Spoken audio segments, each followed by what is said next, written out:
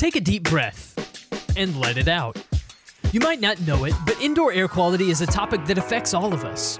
At RenewAire, we're on a mission to educate listeners on indoor air quality and the factors that impact it.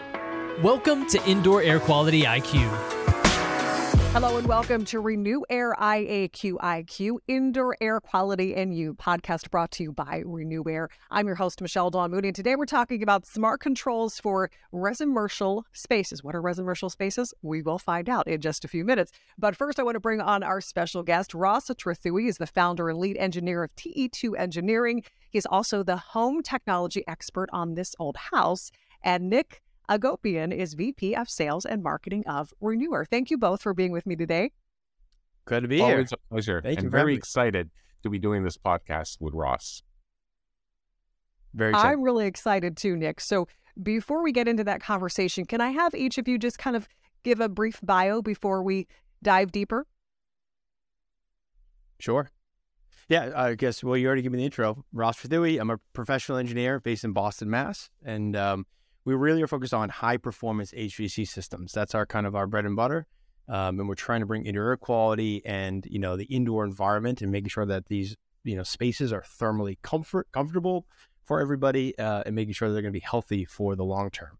So that's a little bit about me. For myself, my name is Nick Agopian. I've been in this HVAC industry for a couple of decades. I'm also a member of ASHRAE Standards 62.1 and 62.2. So I'm very excited to talk about Resimmercial applications, but more importantly, the controls associated to Resimmercial applications. Mm-hmm. Perfect. So we talked about Resimmercial. We just heard you say that, Nick, as well, which is really a fun word. So let's talk about what actually is Resimmercial. So it's an interesting word. At first, when I heard that word, I had to Google it to make sure it's really a word, and it actually is a word. And what that means when it comes to HVAC applications is residential, for sure, and that could be single family or multifamily, but also small commercial applications. These are like the nail salons and strip malls or small little boutiques and strip malls where technically you could use a residential product for that application, as long as that residential product is commercially certified under UL and ETL. So now we've defined Resimmercial side of things. Let's move into the smart controls because we're talking about, of course, on this episode, smart controls for Resimmercial spaces. So what exactly are smart controls? What do we need to know? So, smart controls covers a lot of territory there. So, the way I think about it is, commercially, in the larger commercial buildings, beyond the Resimmercial market, there have always been demand control ventilation. And demand control ventilation is a way to basically ventilate spaces when you need to ventilate those spaces to a certain air, in terms of a certain amount of CFM, meaning I'm getting a certain amount of air exchange in that building when I need to. But residentially, that's been lacking. It's basically been, okay, set it on the speed and, hope that you get enough ventilation air, or potentially have a manual boost mode that you hope that the occupants remember to hit. So it's kind of like this, set it and forget it, but hope that you get it right. And what's changed now is that there are now controls that are available and have come down dramatically in price to allow the space to be ventilated properly. And I think about this autonomously, meaning running this behind the scenes, when, kind of set and forget it, but making sure that the controls are in place to actually ventilate the house or the building properly without having user input. So if I have a humidity spike in a bathroom, hey, I can put in a humidity sensor to monitor the bathroom. So when my kids don't run the bath fan, it actually kicks on the bath fan or the ERV to boost mode, right, to higher speed. There are situations where we can monitor CO2, carbon dioxide, which we off gas, and we can run the ventilator based on the CO2 level in the space. We can get into VOCs, particulate matter. We can get into all these different things, these proxies, and pick them and say, hey, when they reach a certain threshold, I want to ramp the unit up or provide more ventilation. So that's what's great about it, is that if we can get to that type of system, the non-technical people that don't understand how these systems work don't have to understand how they work. They just kind of work behind the scenes. So Ross, being an engineer, you obviously are very well versed and enmeshed in where this technology is heading. But Sure. What about the average homeowner or client? What type of knowledge base do they come to you with? Well, that's a big question. So yeah, they come from all different walks of life with different budgets, different problems to be solved. Our business in particular, we usually have, a couple of different, let's say, markets that we serve. We have the new construction market where we have developers, architects, and owners that are trying to build a new home for themselves or potentially a new home for a client. And so that's one market where it's unique because we can start from scratch and do it right from the get-go. Then we have the retrofit market, which is we have an existing building. They might be doing a remodel, an addition, et cetera. And they're trying to figure out, hey, how do I get better indoor air quality into that building? And then there's hey, I've got a problem. I don't know what it is. I feel lethargic and sluggish in my home. I have headaches or this or that. Can you just come and just take a look and, deploy your monitors and figure out what the heck is going on and what's a kind of a cost-effective way to get better air quality into that building? And so those are kind of the three different markets that we come to.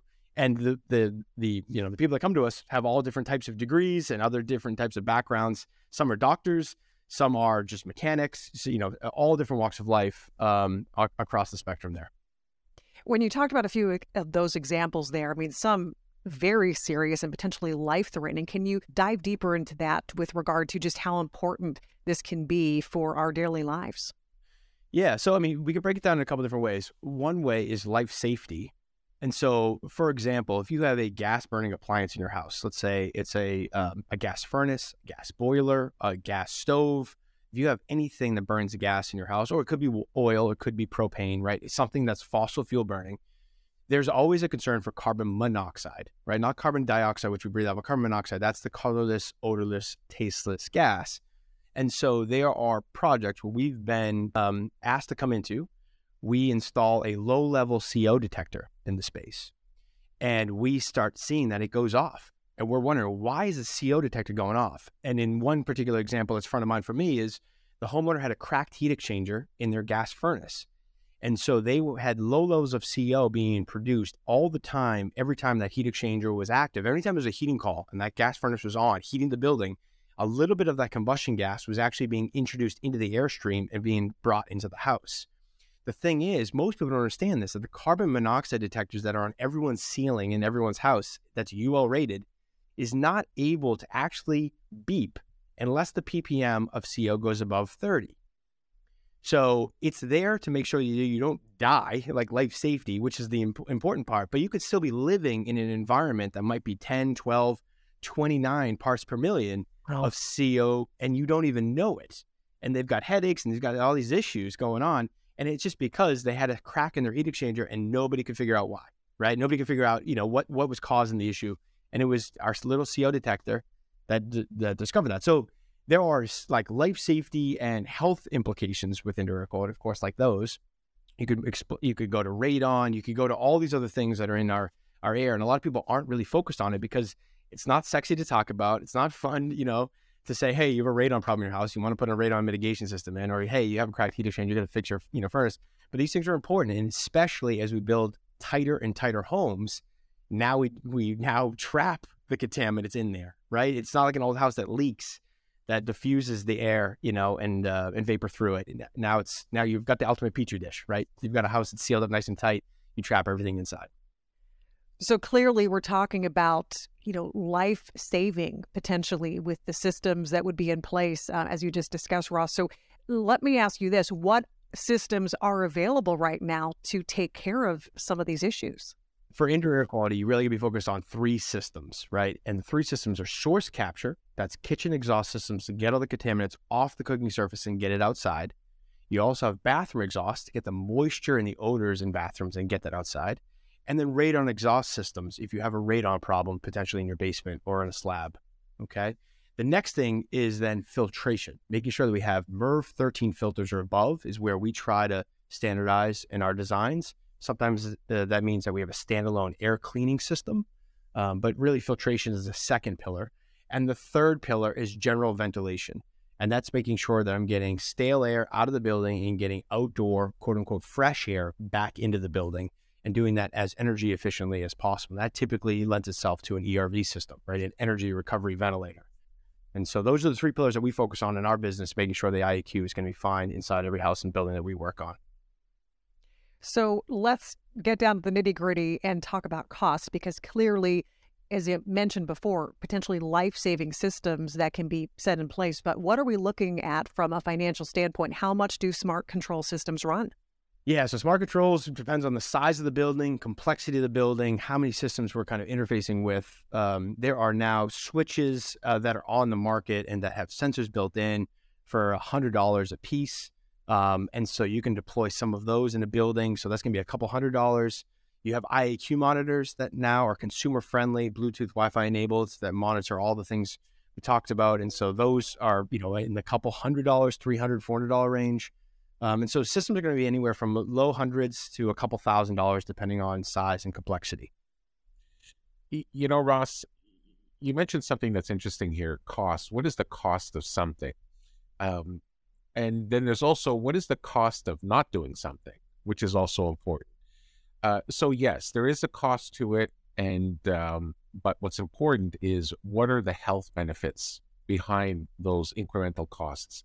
And I think those absolutely outweigh any material costs that might have to go in, because you are talking about hundreds of dollars. You're not talking about thousands of dollars. However, in order to mitigate the general ventilation and maintain these really low steady state concentrations of particulates and gases and pathogens, you are using energy recovery. And what's critical about that is you recapture the energy. You've already spent money to temper that air, so might as well use that energy and re-temper the outdoor air that's coming in. So what does that mean? That means there is going to be a payback. So whether you're going with a basic system that's low in cost and you get a payback that could be 2 to 3 years, or you increase complexity and the cost goes up. So now maybe you're looking at paybacks more in the 3 to 4 or 4 to 5 years. But when you're looking at the total life cycle of a home, you're talking about 25 years, you're talking about even 30 and 35 up to 50 years. So anything after that payback period actually is money that's going back into your own pocket. So there is a cost, but it's very, very small. And when you take these incremental costs and amortize them over a 20 or 25-year mortgage, you are truly talking about pennies per day. So what is the value of that? Huge, in order to protect your family and improve cognitive function and health. We talked about those pros. We looked at the cost, but any cons? What are some disadvantages maybe with having a smart controlled home or building? So, one of the negatives is when you do smart controls, there's always a concern of calibration of the devices, making sure that the devices are properly calibrated, that they're going to work correctly behind the scenes. And also, as you have multiple steps in the chain, meaning that if this sensor sees an IQ event to turn on this relay, to then turn on this ERV, et cetera, there are more potential failure points in that system that if you break the chain, the communication signal is dropped. So there's some reliability concerns, especially a lot of these are Wi-Fi or Bluetooth enabled. So, I think that is one negative to point out. So wrapping up here, Nick, I want to pose this to you as well as Ross. Where do you see the industry headed in the terms of air quality? And then how does that relate to other First Nations? Go ahead, Nick. So in comparison to other First Nations, what we find is that the United States standards, which is adopted by code, is amongst the lowest when comparing to other First Nations. The pandemic was definitely something that was terrible, without a doubt, but it did help us understand something. And what that is that there could be something in the air that you can't see, taste, smell, or touch that could potentially kill you in 2 weeks. So the question about indoor air quality now is, yes, safety and health and building resiliency, but there's also the indoor air quality aspect. And indoor air quality becomes paramount to what Ross was touching a little earlier. And that's how our bodies react with the indoor environment. And what's going to occur is an increase in the amount of outdoor air that's being brought in. But that goes against decarbonization or looking at lowering the environmental footprint of house or Resimmercial or even commercial and institutional structures. So energy recovery is going to be paramount in recapturing the already tempered air, whether it's cooled or dehumidified or heated and humidified, and temper the outdoor air that's coming in. But to what Ross touched on, where these structures are so tight today that we are basically living in our own juices and the byproducts of the activities that we have indoors, where ventilation is no longer just a number that's sitting in some code book somewhere where we all follow, whether you're a consulting engineer or a contractor. But what will happen is we're going to have an increase in the amount of ventilation rate that's coming in to change the air within the space. But this boost mode that Ross touched on becomes important such that when there's an activity indoors, and that can be anything, you could be deep cleaning, you could be cooking, you could be looking at arts and crafts with your children, or it could be poker night with cigars with your friends, whatever it may be, but some activity that increases the indoor contaminants. And in order not to allow it to distribute throughout the house, these sensors will monitor it, sense it, and then provoke some activity, which is what Ross alluded to, called boost mode. And this will allow you to increase the ventilation rate, lower the steady state concentration of these contaminants, and offer the indoor air quality for, yes, safety, but better health as well. That's right. That's right. And the other thing, too, to keep in mind is that the energy codes in this country are going to tighter and tighter construction. So one of the things that people don't understand is that as you build tighter and tighter and tighter, which is phenomenal for energy reasons, you now have you put more impetus, more onus on the ventilation system. And when people talk about HVAC, they think of heating and they think of air conditioning. They don't think about ventilation. They don't think about the V in HVAC. And so it's going to be more critical for our industry to understand that we have to put the right type of ventilation systems in our buildings, especially when we build super airtight, like the way we're going across this country with the codes. I'll just say one thing here. There's a saying where, which is used within people in our industry: build it tight and ventilate it right. But it's more build it tight, ventilate, and control right. Yeah. Well said. As we're wrapping up here, a lot of people might be hearing this and have more questions, want more information from both of you. Do you have any places you can send them if they are looking to learn more about our conversation today? Ross? Sure. So we try to post as much as we can through social media and through our website. So TE2Engineering.com is our website. You can follow me on Twitter or Instagram as well. That's at Ross Tret on Twitter and at Ross Trethewey, TOH, at Instagram. Thanks for that, Ross. I think that every application is different. And at the beginning, Ross kind of alluded to that. We don't know what we don't know. All we know is that people may call and say, I have a problem. Or you have some people that are a little bit more proactive and will say, I know there's potentially a problem and I'd like to do something. So it starts with contacting people like Ross and evaluating the situation. And then at that point, contacting us in order to mitigate what Ross may design. So you can reach us at RenewAire.com, or you can reach us on our 1-800 number to be able to help you install what Ross may design and engineer. Perfect. Yep. Ross Trethewey, founder, lead engineer of TE2 Engineering. He is also the home technology expert on This Old House. And Nick Agopian, VP of Sales and Marketing of RenewAire. I want to thank both of you for being here today. Pleasure talking with you. Enjoyed this conversation. I'm sure people will want more answers, so I'm glad we kind of laid the foundation for them to learn more. So thank you both again for your time. Awesome. Thank you, Abby. Thank you. And I want to thank all of you for tuning in to RenewAire IAQ IQ, Indoor Air Quality and You. Hope you enjoyed this conversation. Of course, subscribe for additional episodes of this podcast, and we hope to see you soon. I'm your host, Michelle Dawn Mooney. Thanks again for joining us, and we'll see you next time.